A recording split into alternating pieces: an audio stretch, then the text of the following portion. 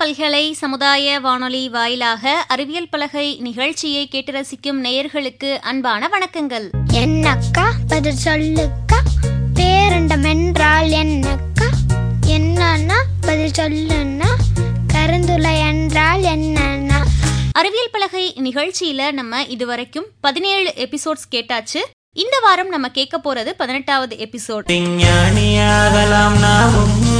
அறிவியல் பலகையினாலே நம்ம நிகழ்ச்சியை கேட்கறதுக்கு முன்னாடி அறிவியல் பலகையோட 17வது எபிசோடுக்கு நேயர்கள் அனுப்பிய ஃபீட்பேக்ஸை கேட்டலாம் வாங்க.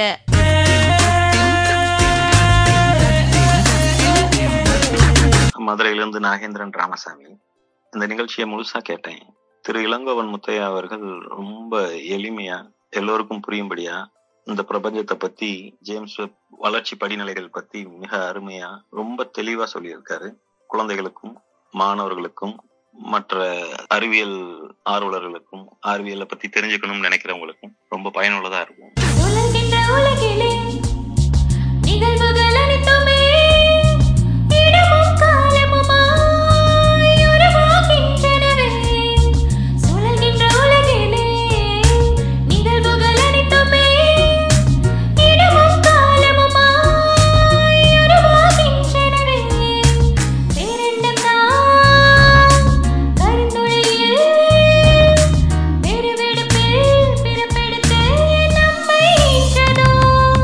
வணக்கம், நான் டாக்டர் ஜெயஸ்ரீ காரமடையிலேருந்து.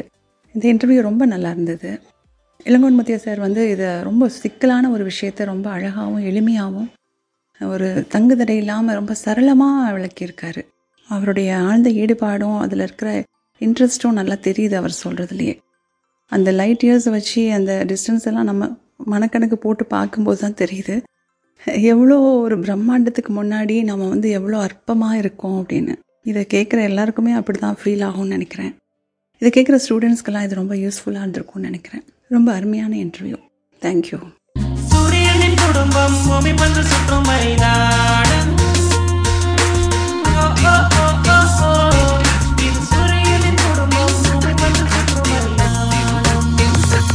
அறிவியல் பலகை நிகழ்ச்சிக்காக நேயர்கள் அனுப்பிய குரல்வழி செய்திகள் ஒளிபரப்பானதை இவ்வளவு நேரம் நம்ம கேட்டு ரசிச்சோம். தொடர்ந்து நம்ம அறிவியல் பலகையோட 18வது எபிசோட கேட்க தொடங்கலாம் வாங்க. இந்த நிகழ்ச்சியில ஜேம்ஸ் வெப் தொலைநோக்கி பத்தியும் வானியல் பத்தியும் இன்னும் நிறைய தகவல்களோட கலந்துரையாடலோட 2ஆம் பகுதிக்கு இணைறாங்க மதுரையை சேர்ந்த இளங்கோவன் முத்தையா அவர்கள். இவருடன் நேர்முகம் காண்பவர் நம் அழகப்பா பல்கலை சமுதாய வானொலியின் ப்ரொடக்ஷன் எக்ஸிகியூட்டிவ் முனைவர் சி சுமதி அவர்கள். வாங்க நேயர்களே, நம்ம நிகழ்ச்சியை கேட்க தொடங்கலாம். அறிவியல் பலகையினாலே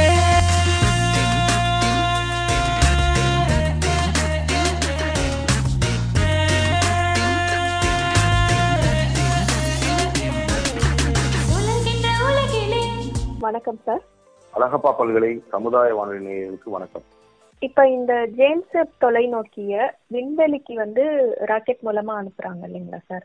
அப்படி அனுப்பும்போது அதை ஒரு RLME மாடல் மாதிரி மடக்கி அதுக்குள்ள வச்சு அனுப்புனதாகவும், அந்த தொலைநோக்கி விண்வெளியில போய் அதுவே தன்னைத்தானே அதுக்கப்புறம் வடிவமைச்சுக்கிட்டது மாதிரியும் செய்திகள் படிச்சோம். அது கேட்கவே ரொம்ப சுவாரஸ்யமா இருந்தது. அதை பத்தி கொஞ்சம் விளக்கமா சொல்லுங்களேன் சார். ஜேம்ஸ் வெப் தொலைநோக்கி ஹபிள் தொலைநோக்கியோட பல மடங்கு பெருசானது நம்ம பார்த்தோம். அப்புறம் ஹபிள் மாதிரி பூமிக்கு பக்கத்துல இல்லாம அதை போய் ரொம்ப தூரம் தள்ளி வைக்க போறாங்கன்னு பார்த்தோம். நம்ம எங்க போய் வைக்கிறாங்கன்னு பார்த்தோம்னா, விண்வெளியில உள்ள ஒவ்வொரு பொருளுக்கும் தன்னை சுத்தி உள்ள பொருட்களை ஈர்த்து கொள்ற ஈர்ப்பு சக்தி உண்டுன்னு ஐன்ஸ்டீனோட ரூல் இருக்கு. பூமிக்கு தான் பக்கத்துல இருக்கிற பொருளை ஈர்க்கிற சக்தி இருக்கு, நிலவுக்கு இருக்கு. நீங்க பாத்தீங்கன்னா பௌர்ணமி, அதாவது முழு நிலவு நாட்கள்ல சந்திரன் பூமிக்கு அருகில வர காலங்களை கடல்ல அலையெல்லாம் ஜாஸ்தியா இருக்குன்னு சொல்லுவாங்க இல்லையா? சந்திரனோட ஈர்ப்பு சக்தி இருக்கும்.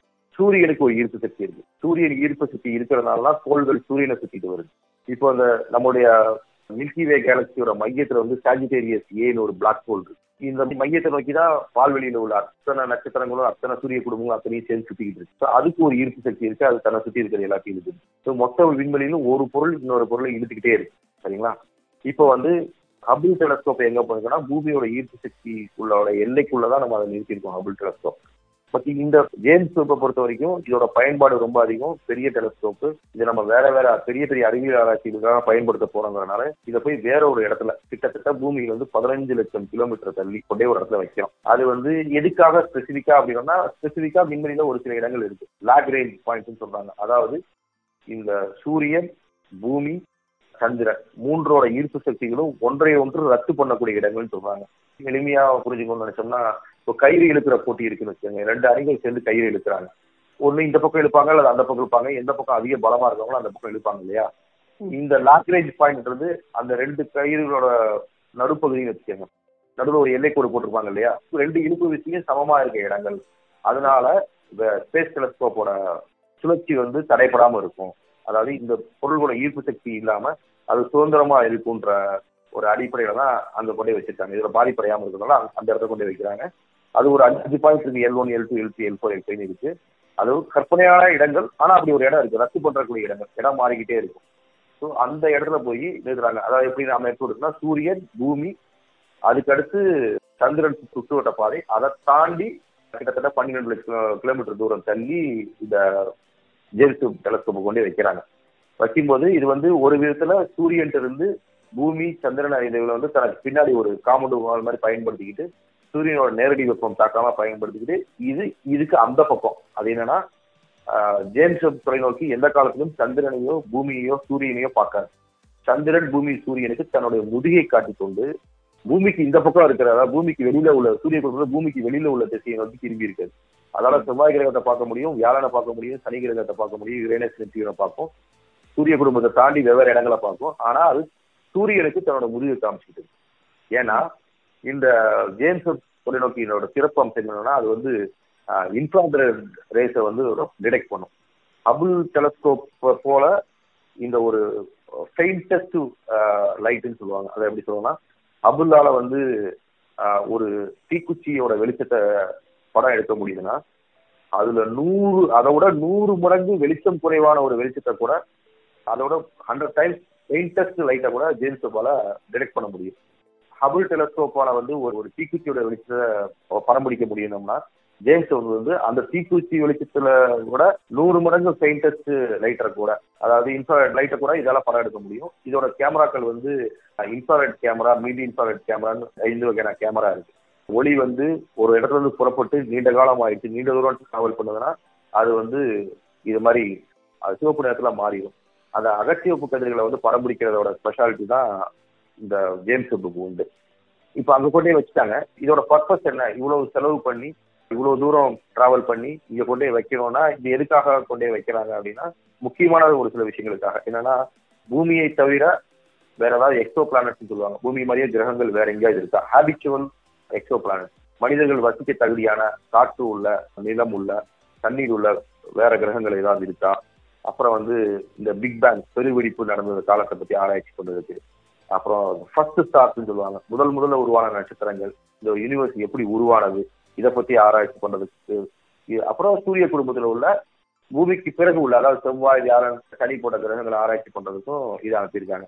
இப்போ இவ்வளவு தூரம் அனுப்பணும், ஹபிள் டெலஸ்கோப்போட பெருசா இருக்கணும். அப்படிங்கும்போது என்னன்னா, அந்த இன்ஃப்ராரெட் ரேஸ் எப்போ டிடெக்ட் பண்ணும் அப்படின்னா, அது ரொம்ப ரொம்ப கூலா இருக்கணும். அதாவது எப்படின்னா, கேமராவை குளிர்ச்சியான சூழ்நிலை வச்சிருந்தாதான் அது அந்த அவ்வளோ தின் லைட்டை அது டிடெக்ட் பண்ணும். அது எவ்வளோனா -223 டிகிரி சென்டிகிரேட்னு சொல்றாங்க. பட் விண்வெளியில சூரியன்கிட்ட வர வெளிச்சத்தை நேரடியா மறைக்கிறதுக்கு எதுவும் கிடையாது. ஒரு கட்டிடங்களோ எதுவும் கிடையாது. அப்ப என்ன பண்றாங்கன்னா, ஜேம்ஸ் ஒரு பக்கம் கேமரா இருக்குன்னா, மறுபக்கம் சூரியனோட வெளிச்சத்தை மறைக்கிறதுக்காண்டி ஒரு 5 லேயரா என்ன பண்றாங்கன்னா, தடுப்புகளை வைக்கிறாங்க. ஷீல்டு, சன் ஷீல்டு வைக்கிறாங்க. அதைத்தான் நீங்க சொல்றது மடக்கி வச்சிருக்காங்க இல்லையா, ஒரிகாமி ஸ்டைல் இல்லையா. அது ஒரு டென்னிஸ் கிரவுண்டோட பரப்பளவுக்கு இருக்கும் ஒரு ஷீல்டு. அந்த பரப்பளவு அவ்வளவு பெருசு. ஆனா அதோட அகலம் பாத்தீங்கன்னா, ஒரு மனித தலைமுடியோட அகலம் எவ்வளவு இருக்குமோ அந்த அளவுக்கு ரொம்ப தின்னான ஒரு ஷீல்டு. கெப்டான் மீன் ஒரு பிலிம் மெட்டீரியல். அது அதாவது அந்த கேமரா பிலிம்லாம் இருக்கும் இல்லையா, அந்த மாதிரி ஒரு பிலிம் மெட்டீரியல் கெப்டான் மீன். அதுல தயாரிக்கப்பட்ட பொருள். அதுக்கு மேல அலுமினியம் போட்டிங்க. ஒரு டென்னிஸ் கோர்ட் அளவுக்கான, மைதானம் அளவுக்கான பரப்பளவுல இருக்கும். இது மாதிரி 5 ஷீல்டு, ஒவ்வொரு அடுக்கா 5 ஷீல்டு. ஸோ இதை இப்படியே ஒரு கொடையை விரிச்ச நிலைமையில நம்ம இதை அனுப்ப முடியாது.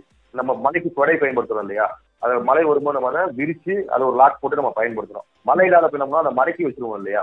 பட்டன் துறைனா மடக்கி கை கிடைக்கமா வச்சுக்கோம் இல்லையா, அது மாதிரி இந்த இவ்வளவு பெரிய டென்னிஸ் கோர்ட் அளவுக்கு உள்ள அந்த ஹீட் ஷீல்டை வந்து என்ன பண்றாங்கன்னா 12 தடவை மடிக்கிறாங்க. அதுக்கு ஒரு மெத்தட் வச்சிருக்காங்க, அறிவியல் முறைப்படி அதை மடிச்சு அது விண்வெளிக்கு போனதுக்கு அப்புறம் ஆட்டோமேட்டிக்கா டெப்ளாய் ஆகுற மாதிரி தான் ஏரியன் ராக்கெட்டோட அகலத்துக்குள்ள இவ்வளவு பெரிய ராக்கெட்டை வந்து அழகா மடக்கி 12 தடவை அதை மடக்கிறாங்க. அந்த ஷீல்டை மட்டும் மடக்கி உள்ள வச்சு அது விண்வெளிக்கு போனதுக்கு அப்புறம் ராக்கெட்ல இருந்து ஜேம்ஸ் தொலைநோக்கி மட்டும் தனியா பிரிஞ்சு போனதுக்கு அப்புறமும் அதை முழுசா அதை அவங்க விரிக்கல. அது தன்னோட டெஸ்டினேஷன் போகுது இல்லையா, அதாவது இந்த லாக்ரேஞ்ச் 2.2 15 லட்சம் கிலோமீட்டர் தூரத்தை கடக்குது. டிசம்பர்ல அனுப்பின ஜேம்ஸ் வந்து ஜனவரி மாசம் தான் அங்க போய் சேருது. அங்க போய் L2ல அதை நிலைநிறுத்துறதுக்கு பிறகு அதுக்கு பிறகுதான் அந்த ஹீட் ஷீல்டை ஓபன் பண்றாங்க. அதுல என்ன சிக்கல்னா, அது பூமியில இங்க வந்து லேப்ல வச்சு டெஸ்ட் பண்ணும்போது 2 முறை வந்து அந்த ஷீல்டு வந்து கிழிஞ்சு போச்சு. ஏன்னா அவ்வளவு ரொம்ப தின்னா ஒரு மயிரிலை அளவு தான் சொல்றோம் இல்லையா, ஒரு ஹியூமன் ஹேரோட அளவு தான் திக்னஸ் இருக்கு. ஆனா பரப்பளவு பார்த்தோன்னா ஒரு டென்னிஸ் கோர்ட் அளவு பரப்பளவு. அவ்வளோ தின்னான ஒரு மெட்டீரியல் அவ்வளோ அகலத்துல வந்து இங்க பூமியில வந்து லேப் கண்டிஷன்ஸ்ல வச்சு பிரிச்சு பார்க்கும்போதே கிழியுது. ஆனா விண்வெளியில போய் கிழிஞ்சதுன்னா நம்ம சரி பண்ண முடியாது, ஏன்னா அவ்வளவு தூரம் கழிச்சு அதை பிரிக்கிறோம். இந்த மாதிரியான காரணங்களால டிலே ஆனது. அங்க போய் 15 லட்சம் கிலோமீட்டருக்கு அந்த பக்கம் போய் அது முதல் அட்டம்ப்ட்லயே வந்து 5 ஹீட் ஷீல்டையும் ப்ராப்பரா விரிச்சு ஹீட் ஷீல்டு சூரியன் இருக்கும் திசையை நோக்கி வச்சிடறாங்க. அது வந்து 2 விதமா ஆப்ரேட் பண்ணுது. ஒரு பக்கம் சூரியனை ஃபேஸ் பண்ணியிருக்க பக்கம் சூரிய வெளிச்சத்தை நேரடியா அது மேல படுறதும் தடுக்கிறதுக்கு ஹீட் ஷீல்டு 5 ஷீல்டு வச்சிருக்காங்க. இன்னொரு பக்கம் அந்த பக்கம் பாத்தீங்கன்னா கடுமையான வெப்பம். இன்னொரு பக்கம் திரும்பி பாத்தீங்கன்னா -223°C அதோட கேமராக்கள் வேலை செய்யும் பகுதி இருக்கு. கேமராக்களும் அந்த லென்ஸும் வேலை செய்யற பகுதியில் இருக்கு. இது வந்து 223°C குளிர்ச்சியான பகுதியில் இருக்கு. ஒரே மிஷினோட 2 பக்கம். இதுக்கு பவர் சோர்ஸ் எங்க இருந்து கிடைக்குதுன்னு பாத்தீங்கன்னா, சூரியன்ல இருந்து வர வெப்பத்தை வந்து எடுத்துக்கிறதுக்கு சோலார் பேனல்ஸ் வச்சிருக்காங்க. அங்க இருந்து ரீயூசபிள் ரீசார்ஜபிள் பேட்டரிஸ் மூலமா இதுக்கான தேவையான பவர் கிடைக்குது. ஹபுல்ல பார்த்தோம்னா ஒரே ஒரு லென்ஸ் தான் இருக்கு. பட் இதுல பார்த்தோம்னா 18 ஹெக்ஸகனல் கோல்டு பிளேட்டட் பெரிலியம்னு ஒரு மெட்டீரியலை செஞ்ச கண்ணாடிகள் இதுல பிக்ஸ் பண்ணியிருக்காங்க. 18 கண்ணாடிகள், ஆனா ஒவ்வொன்றும் தனித்தனி இமேஜை கேப்சர் பண்ணும்.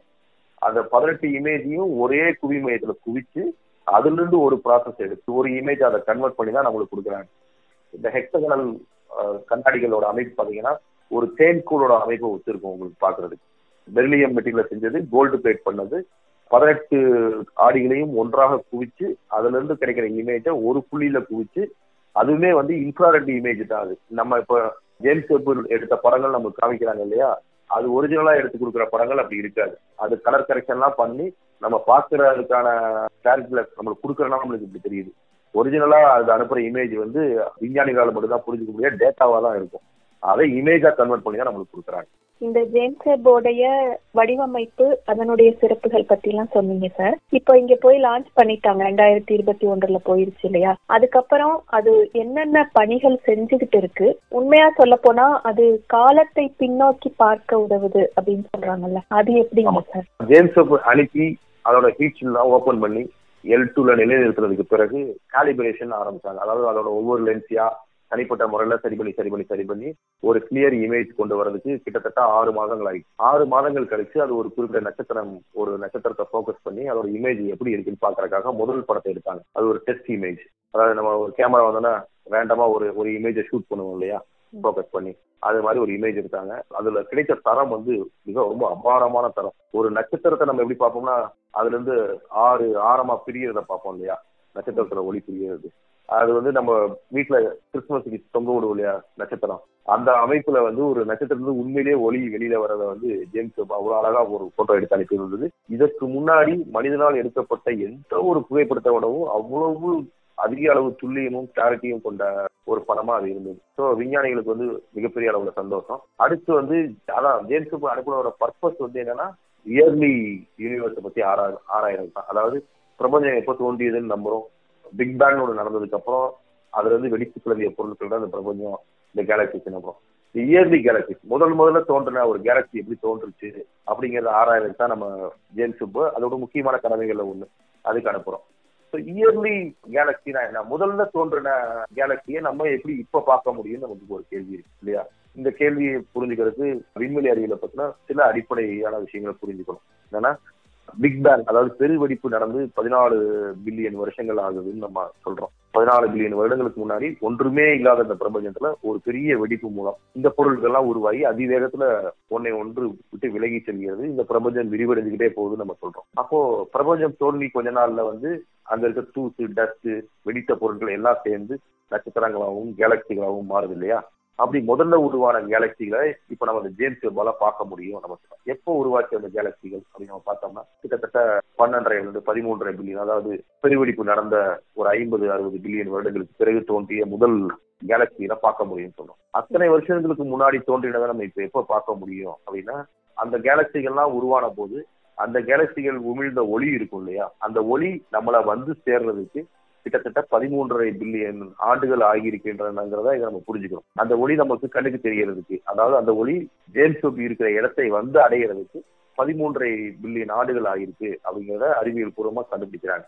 அப்போ அதுக்கு முன்னாடி ஆன ஒளி நம்மளுக்கு கிடைக்கல. அப்படின்னா என்னன்னா 13.5 பில்லியன் ஆண்டுகளுக்கு முன்னாடி ஆன ஒளி வரைக்கும் அதோட தடங்கள் நம்மளுக்கு கிடைக்குது. அதாவது அந்த பெயிண்டஸ்ட் ரெட்டுமாங்க, சிவப்போட ரொம்ப ரொம்ப அழுத்தமான சிவப்பு ஒளி குறிப்பிட்ட காலங்களுக்கு மேல டிராவல் பண்ண சிவப்பு நோக்கி ரெட் ஷிஃப்ட்மாங்க, சிவப்பு நிறத்தை நோக்கி நகர்ந்துட்டு போயிட்டே இருக்கும். அப்போ அந்த சிவப்பு நிறத்தோட உச்சபட்சமா சிவப்பு நிறத்துல இருக்க ஒரு சில கேலக்சிகளை படமா நம்மளுக்கு காட்டி இதுதான் முதலில் தோன்றிய கேலக்சிகளா இருக்கக்கூடும் அப்படின்னு சொல்றாங்க.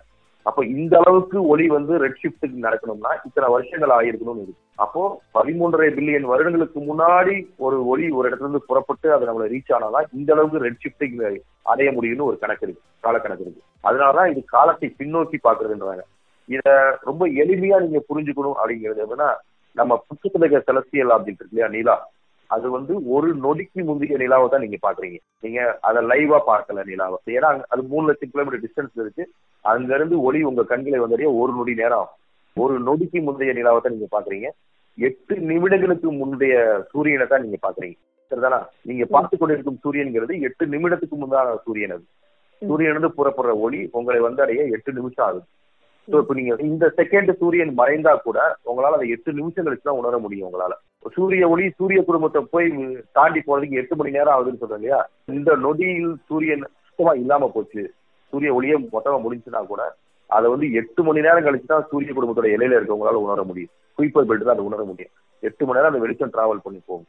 இந்த முறையில நீங்க புரிஞ்சுக்கிட்டீங்கன்னா, முதல்ல தோன்றிய ஒரு கேலக்சியிலிருந்து ஒளி புறப்பட்டு நம்மளை சேர்றதுக்கு 13.5 பில்லியன் ஆண்டுகள் ஆகுதுன்னா, பிக் பேங் நடந்தே 14 பில்லியன் ஆண்டு தான் ஆகுது. அப்போ இந்த ரெட் ஷிஃப்டிங் இவ்வளவு நடந்திருக்குன்னா அந்த ஒளி வந்தடைய 13.5 பில்லியன் ஆண்டுகள் ஆகுதுன்னு கணக்கு போடுறாங்க இல்லையா? அப்போ அதுதான் முதல்ல தோன்றின கேலக்சிகளா இருக்கும்னு ஒரு முடிவுக்கு வர்றாங்க. இப்போ ஒரு சில விஷயங்கள்ல புதிய ஆச்சரியமான தகவல்களையும் கூட ஜேம்ஸ் வெப் கொடுத்திருக்கு. என்னன்னா, பிரபஞ்சம் தோன்றி 14 பில்லியன் ஆண்டுகள் ஆகுதுன்னு நம்ம சொல்றோம். பிக் பேங் நடந்து அது நடந்து வெறும் 50 மில்லியன் ஆண்டுகள்லயே முழு வளர்ச்சி அடைந்த, அதாவது இப்ப நம்மளுடைய மில்கி வே, ஆண்ட்ரோமேடா கேலக்சி இந்த மாதிரி இருக்கு இல்லையா, இவ்வளவு முழு வளர்ச்சி அடைந்த கேலக்சி எல்லாம் உருவாகி இருக்கிறதா இவங்களால கண்டுபிடிக்க முடியுது. அதுக்கான இமேஜ் எல்லாம் கிடைக்குது. அப்போ வெறும் 50 மில்லியன் ஆண்டுகள்ல இவ்வளவு முழு வளர்ச்சி அடைந்த கேலக்சி இருக்க வாய்ப்பு இல்ல. அப்போ ஒருவேளை இந்த பிக் பேங்ன்றது 14 பில்லியன் ஆண்டுகளா இல்லாம 16 பில்லியன், 18 பில்லியன், 20 பில்லியன் ஆண்டுகளா இருக்குமோ, இந்த காலக்கணக்கை தள்ளி வைக்கணுமோன்ற ஆராய்ச்சிகளும் இன்னொரு முகம் நடந்திருக்கு. இறந்த காலத்தை பாக்குறதுன்றது அதுதான். இப்ப நீங்க சூரியனை பாக்குறதுன்னு இறந்த கால சூரியனை தான் நீங்க பாத்துட்டு இருக்கீங்க. 8 நிமிஷத்துக்கு முன்னாடி இருக்க சூரியனை தான் நீங்க பாக்குறீங்க. நமக்கு அருகில் இருக்க மிக அருகில் இருக்க நட்சத்திரம் ஆல்பா சென்டாரி. அது அங்க இருந்து ஒரு ஒளி புறப்பட்டு இங்க வரணும் அப்படின்னா நமக்கு 4.5 வருஷங்கள் ஆகும். அப்போ உங்களுக்கு நியரஸ்ட் ஸ்டார், அதாவது உங்களுக்கு மிக அருகில் இருக்க நட்சத்திரத்தை நீங்க 4.5 வருஷத்துக்கு முன்னாடிதான் நீங்க பாக்குறீங்க. இப்போ பிடில் ஜூஸ்னு ஒரு நட்சத்திரம் வெடிக்க போகுதுன்னு சொல்லிட்டு இருந்தாங்க. ஒரு பெரிய திருவாதிரை நட்சத்திரம் சொல்லுவாங்க. அந்த நட்சத்திரம் அதோட இறுதி கட்டத்தை நெருங்கிடுச்சு, வெடிக்க போகுதுன்னு சொல்றாங்க. அதாவது அது திடீர்னு பிரகாசமாகுது, திடீர்னு பிரகாசத்தை இழக்குது. ஒரு நட்சத்திரம் வெடிக்க போற சமயத்துலதான் இப்படி ஆகும்னு சொல்றாங்க. அது நமக்கிட்ட இருந்து கிட்டத்தட்ட 700 ஒளியாடுகளுக்கு தூரத்துல இருக்கு. அதாவது அது இப்போ திடீர்னு பிரைட் ஆகுறதையும் அது டிம் ஆகுறதையும் விஞ்ஞானிகள் இன்னைக்கு பாக்குறாங்கன்னா, அது கிட்டத்தட்ட 700 வருஷங்களுக்கு முன்னாடி நடந்த சம்பவம். இப்ப அது இன்னும் அந்த நட்சத்திரம் உயிரோடு இருக்கா இல்ல வெடிச்சிருச்சான்றதே நம்மளுக்கு தெரியாது. அப்படி அது வெடிச்சாலும் அது வெளி நம்மளை சேர்றதுக்கு நாளாகும், 700 வருஷம் ஆகும். கரெக்டா சொல்லணும்னா 700 வருஷங்களுக்கு முன்னாடி இங்க இந்தியாவில மாலிகாபூர் ஆட்சி பண்ணிட்டு இருந்தாரு. அப்பதான் ஒரிஜினலா அந்த நட்சத்திரம் பிரகாசமாகவும் பிரகாசம் குறைவாகவும் இருந்தது. அந்த வெளிச்சத்தை தான் நம்ம இன்னைக்கு பாத்துட்டு இருக்கோம். நம்ம பாக்குற பீட்டல் ஜூஸ் நட்சத்திரம் 700 வருஷங்களுக்கு முந்தைய. இப்ப இன்னைக்கு நைட்டு நம்ம வானத்துல ஒரு நட்சத்திரத்தை பாக்குறோம்னா அது இப்ப நம்ம பாக்குறது இல்ல. இப்ப நம்ம பாக்குறது இல்ல. ஒரு வேலை இருக்கானே தெரியல. ஆமா, அந்த நட்சத்திரம் இப்போ உயிரோடு இருக்கா இல்லையா எதுவுமே தெரியாது. நம்ம பாக்குற நட்சத்திரங்கள்லாம் ஒரே இடத்துல இருக்க மாதிரி இருக்கும். ஒவ்வொரு நட்சத்திரத்துக்கும் இடையில கோடிக்கணக்கான கிலோமீட்டர்கள் டிஸ்டன்ஸ் இருக்கு. இங்க எதுவுமே பக்கம் எதுவுமே கிடையாது. நமக்கு ரொம்ப நெருக்கமான நிலாவே 3 லட்சம் கிலோமீட்டர் அப்படின்னா அங்க அதோட வாஸ்டர்ஸ் படி எதுவுமே பக்கம், நம்ம கண்ணுக்கு தெரியுற எதுவுமே எல்லாமே மேல கீழே முன்ன பின்ன எல்லாம் ஸ்கேட்டர்டா தான் இருக்கே தவிர எதுவும் ஒரு சமதளத்துல அடுக்கி வச்ச இடங்கள் கிடையாது. ஒவ்வொன்றும் ஒவ்வொரு வயசுல இருக்கு, ஒவ்வொரு காலத்துல இருக்கு. நம்ம பாக்குறதுல சிலது இப்பயும் இருக்கலாம், சிலது இப்பயும் இல்லாமலும் இருக்கலாம். அதுதான் இதோட அழகே இதுல. அதுதான். ஸோ அதோட அந்த ஒளி எப்படி மாறுபாடு அடைகிறத பொறுத்துதான் நம்மளால அதை முடிவு பண்ண முடியும். இது ஏற்கனவே இருக்கு, இத்தனை வருஷம் ஆயிருக்கும், இன்னும் உயிரோட இருக்கும் இல்லைங்கிறத நம்ம இப்ப கண்ணுக்கு தெரியுதுன்னா அது இப்ப நம்ம பாக்குறதுல எந்த காலத்திலயும் அது இருந்ததோட ஒளி நம்மளை இன்னைக்கு அடையுதுன்னு தான் இருக்கும். பாரதி சொன்ன மாதிரி நீங்கள் எல்லாம் தோற்ற மயக்கங்களும். ஆமா, இப்போ சிம்பிளா சொல்லணும்னா ஒரு மனிதருடைய அவர் பிறந்தப்ப எடுத்த போட்டோ, 5 வயது 10 வயது எடுக்கிற போட்டோ நீங்க பாத்தீங்கன்னா அந்த மனிதர் இப்பயும் அப்படி இருப்பார் நம்மளால சொல்ல முடியாது இல்லையா? ஆமா, அந்த போட்டோ நம்ம கைக்கு தெரிஞ்சு இவ்வளவு நாளா இருக்கு. அது எந்த காலத்துல எடுத்த போட்டோவா இருக்கும். கிட்டத்தட்ட இதை நீங்க இந்த விண்வெளி ஆராய்ச்சியை நீங்க இதை ரியலாவே பார்க்கலாம். நீங்க பாக்குற காட்சிகள் எந்த காலத்திலயோ எப்பயோ நடந்த காட்சிகள் தான். அதுதான் இப்ப உங்க கண்ணுக்கு தெரியும். ஒவ்வொன்னும் கேட்க கேட்க இந்த நிகழ்ச்சியே முடிவில்லாம போய்கிட்டே இருக்கும் போலதான் இருக்குது. ரொம்ப சுவாரஸ்யமாகவும் ஆச்சரியமாகவும் அற்புதங்களாகவும் தான் இருக்கு. ஆனா நேரம் கருதணும் இல்லையா? இந்த எண்டா நான் ஒரு கேள்வி கேட்கிறேன் நிறைவாக. இப்ப இவ்வளவு வருஷம் பழமையான கேலக்சி, இது பெருவெடிப்பு நடந்த காலம், அது எப்ப நடந்திருக்கும்?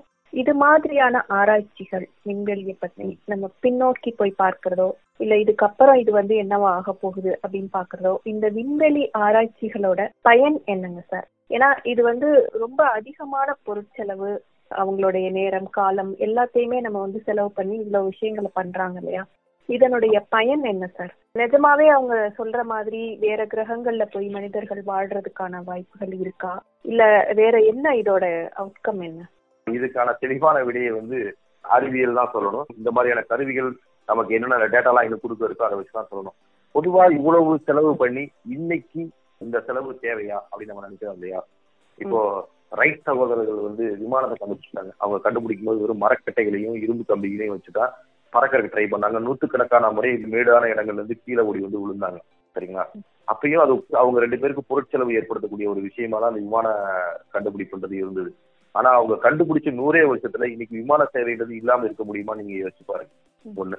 அது மாதிரி எந்த ஒரு அறிவியல் கண்டுபிடிப்பும் கண்டுபிடிக்கிற இடத்துல இருக்கும்போது தேவையற்றதாவோ இதனால என்ன பயன் இருக்குனாவோ அது இதனால இவ்வளவு செலவாகுதுன்ற ஒரு தோட்டத்தை கொடுக்கக்கூடியது இயற்கை தான், அதுல மாற்றுக்கிறது இல்லை. ஆனா விண்வெளி ஆய்வுன்றது ஏன் திரும்ப திரும்ப முக்கியத்துவம் பெறுதுன்னா, ஒரு சில அடிப்படையான கேள்விகளுக்கு நம்மளுக்கு இன்னும் விடை தெரியல. அறிவியல் ரீதியாகவும் சரி, ஆன்மீக ரீதியாகவும் சரி. மனிதன் யார்? நம்ம எதனால் படைக்கப்பட்டிருக்கிறோம்? அல்லது நம்மள ஒரு இறைவன் ஒரு கருதுகோள் படைச்சிருக்கா? இல்ல அறிவியல் மூலமா இதுல இருந்தா நம்ம உருவாகி வந்தோமா? ஆக்சிடென்டலா உருவாகி வந்தோமா? மனிதர்கள் நம்ம தனியா இருக்குமா? இல்ல நம்மள மாதிரியே வேற யாராவது இருக்காங்களா? நம்ம இருக்கிற இடம் என்ன? நம்ம பூமியோட சிறப்பம்சம் என்ன? இதை நம்ம ஒழுங்கா வச்சிருக்கோமா? நாளைக்கு இந்த பூமிக்கு ஏதாவது ஒரு ஆயிட்டா என்ன பண்றது? இந்த மாதிரியான அடிப்படையான கேள்விகள் இருக்கு. இந்த கேள்விகளுக்கு விடை தேடுறது ஒண்ணு இருக்கு. நம்ம எங்கிருந்து வந்தோம்? நம்ம பார்க்கிற பொருள்களோட பின்புலம் என்ன? நம்ம இந்த பூமியை எப்படி வச்சுக்கணும் முதற்கொண்டு ஏகப்பட்ட கேள்விகளுக்கு விடை தேடும் முகமா தான் இந்த விண்வெளி ஆராய்ச்சி இருக்கு. 2வது, இப்போ நமக்கு இதுவரைக்கும் கிடைச்சிருக்க தரவுகள்னு பார்த்தோம்னா ரொம்ப கம்மி தான். நம்ம ஒரு கடற்கரை ஒரு 2 மண் துகளை எடுத்து பார்த்த அளவுக்கு தான் நமக்கு விண்வெளியை பற்றின அறிவு கிடைச்சிருக்கு. இது இன்னும் நம்மளுக்கு எத்தனை ஆச்சரியங்களை கொடுக்கும்னு தெரியாது. இதன் மூலமா வர கண்டுபிடிப்புகள் மனித குலத்துக்கு எவ்வளவு விஷயங்கள் கிடைக்குதுன்னு யாருக்கும் தெரியாது. ஏன்னா இது நம்ம தெரிஞ்சுக்கிட்டது ரொம்ப ரொம்ப ரொம்ப கம்மியான விஷயங்கள் தான் தெரிஞ்சிருக்கோம் நம்ம. இது ஒண்ணு இருக்கு. அப்புறம் சூரியனோட வயது இன்னும் ஒரு 4.5 பில்லியன் வருடங்கள் இருக்கக்கூடும் நம்ம ஜட்ஜ் பண்றோம். விண்வெளியை பொறுத்த வரைக்கும் எல்லாமே லார்ஜ் நம்பர்ஸ் தான். 4.5 பில்லியன்கிற அளவுக்கு மனித இனமே இருக்குமான்னு தெரியல. ஆனா பூமியோட வயசு அதுக்கு முன்னாடியே முடிஞ்சு போயிருக்கணும். அது ஒரு 3.5 பில்லியன் வருஷங்கள் இருக்கலாம். அல்லது பூமியோட அமைப்பு மாறலாம், இல்ல விண்கற்கள் மோதலாம். இப்போ இந்த பூமியில டைனோசர்னு ஒரு இனம் வாழ்ந்துட்டு இருந்துச்சு. அதுக்கான எவிடன்ஸ் எல்லாம் நம்மகிட்ட இருக்கு. ஆனா ஏன் அத்தனையும் ஒரே நாள் அழிஞ்சு போச்சுன்றதுக்கு நம்மளால இறுதியா என்ன விடைக்கு வர முடியும்னா, ஒரு விண்கல் மோதுனதுனால தான் அழிஞ்சு போச்சு இருக்கு. நாளைக்கு அப்படி ஒரு விண்கல் இங்க பூமி மேல மோதிச்சுன்னா மனித இனமும் அழியறதுக்கு வாய்ப்பு இருக்கான்னு கேட்டா நிச்சயமா இருக்கு. ஒரு நாளைக்கு ஆயிரக்கணக்கான விண்கற்கள் சிறுசும் பெருசுமா பூமியில விழுந்துகிட்டு தான் இருக்கு. பூமியோட அட்மாஸ்பியரால எரிச்சு சாம்பலாக்க முடியாத அளவுக்கு ஒரு பெரிய விண்கல் வந்தா அதை உங்களுக்கு சொல்லக்கூடியது யாரா இருப்பாங்கன்னா விண்வெளி அறிவியலாளர்கள் தான் இருப்பாங்க. அப்ப அதை நம்மளால பிரிவென்ட் பண்ண முடியுமா? இந்த பூமியை காப்பாற்ற முடியுமா? இந்த மாதிரியான அடிப்படையான கேள்விகள் இருக்கு, இதுக்கான விளைச்சல்கள் இருக்கு.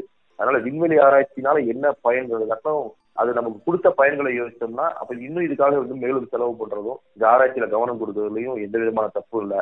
மேலும் மேலும் இதை நம்ம செஞ்சுக்கிட்டு தான் இருக்கணும், நம்மளால புரிஞ்சுக்க முடியும். நிச்சயமாங்க சார். வானம் எனக்கு ஒரு போதி மரம், நாளும் எனக்கு அது செய்தி தரும் அப்படின்னு சொன்னாரு கவிப்பேரரசு. அதே மாதிரி ஒவ்வொரு நாளும் ஒவ்வொரு விதமான இதுவரைக்கும் இல்லாதவங்க கூட இந்த நிகழ்ச்சி மூலமா இனிமே வானத்தை பார்க்கும்போது இதுல இருக்க ஒவ்வொரு நட்சத்திரத்தை பத்தியும், இதனுடைய வயசு என்னவா இருக்கும், இல்ல இன்னைக்கு நம்ம பாக்குறது எத்தனை ஆண்டுகளுக்கு முந்தினதா இருக்கும் அப்படிங்கிற மாதிரியான சில புதிய திறப்புகள் கிடைக்கிறதுக்கான வாய்ப்புகளும் இருக்குது. ஒரு ரொம்ப சுவாரஸ்யமான ஒரு உரையாடலை கொடுத்தீங்க. விண்வெளியை பத்தி அறிவியலாளர்களோ இல்ல ஒரு வகுப்புலையோ இவ்வளவு எளிமையா தெரிஞ்சுக்க முடியுமா அப்படிங்கிறது கூட கேள்விதான். அந்த அளவுக்கு எளிமையான ஒரு உரையாடலை கொடுத்தீங்க. இதுக்காக இந்த அறிவியல் பலகை நிகழ்ச்சியின் மூலமாக நேயர்களுக்கு நம்ம நோக்கமே அறிவியல் சார்ந்த கருத்துக்களை எளிமைப்படுத்தி கொடுக்கணும் அப்படிங்கிறது தான். அது சார்ந்து இந்த ஜேம்ஸ் வெப் ஸ்பேஸ் டெலஸ்கோப், அதாவது ஜேம்ஸ் வெப்ங்கிற விண்வெளி தொலைநோக்கி, அதை பற்றிய கருத்துக்களையும் இன்னும் விண்வெளியை பற்றிய பல சுவாரஸ்யமான தகவல்களையும் ரொம்ப எளிமையா பகிர்ந்துக்கிட்டீங்க. உங்களுக்கு அழகப்பா பல்கலை சமுதாய வானொலி சார்பாக நன்றிகள். இந்திய அரசின் விஞ்ஞான் பிரச்சார் மற்றும் தமிழ்நாடு அறிவியல் தொழில்நுட்ப மையம் இணைந்து வழங்கும் அறிவியல் பலகை நிகழ்ச்சியில் அழகப்பா பல்கலை சமுதாய வானொலி வாயிலாக பங்கேற்க எனக்கு வாய்ப்பளித்தமைக்கு நன்றிகள். நன்றிங்க சார்.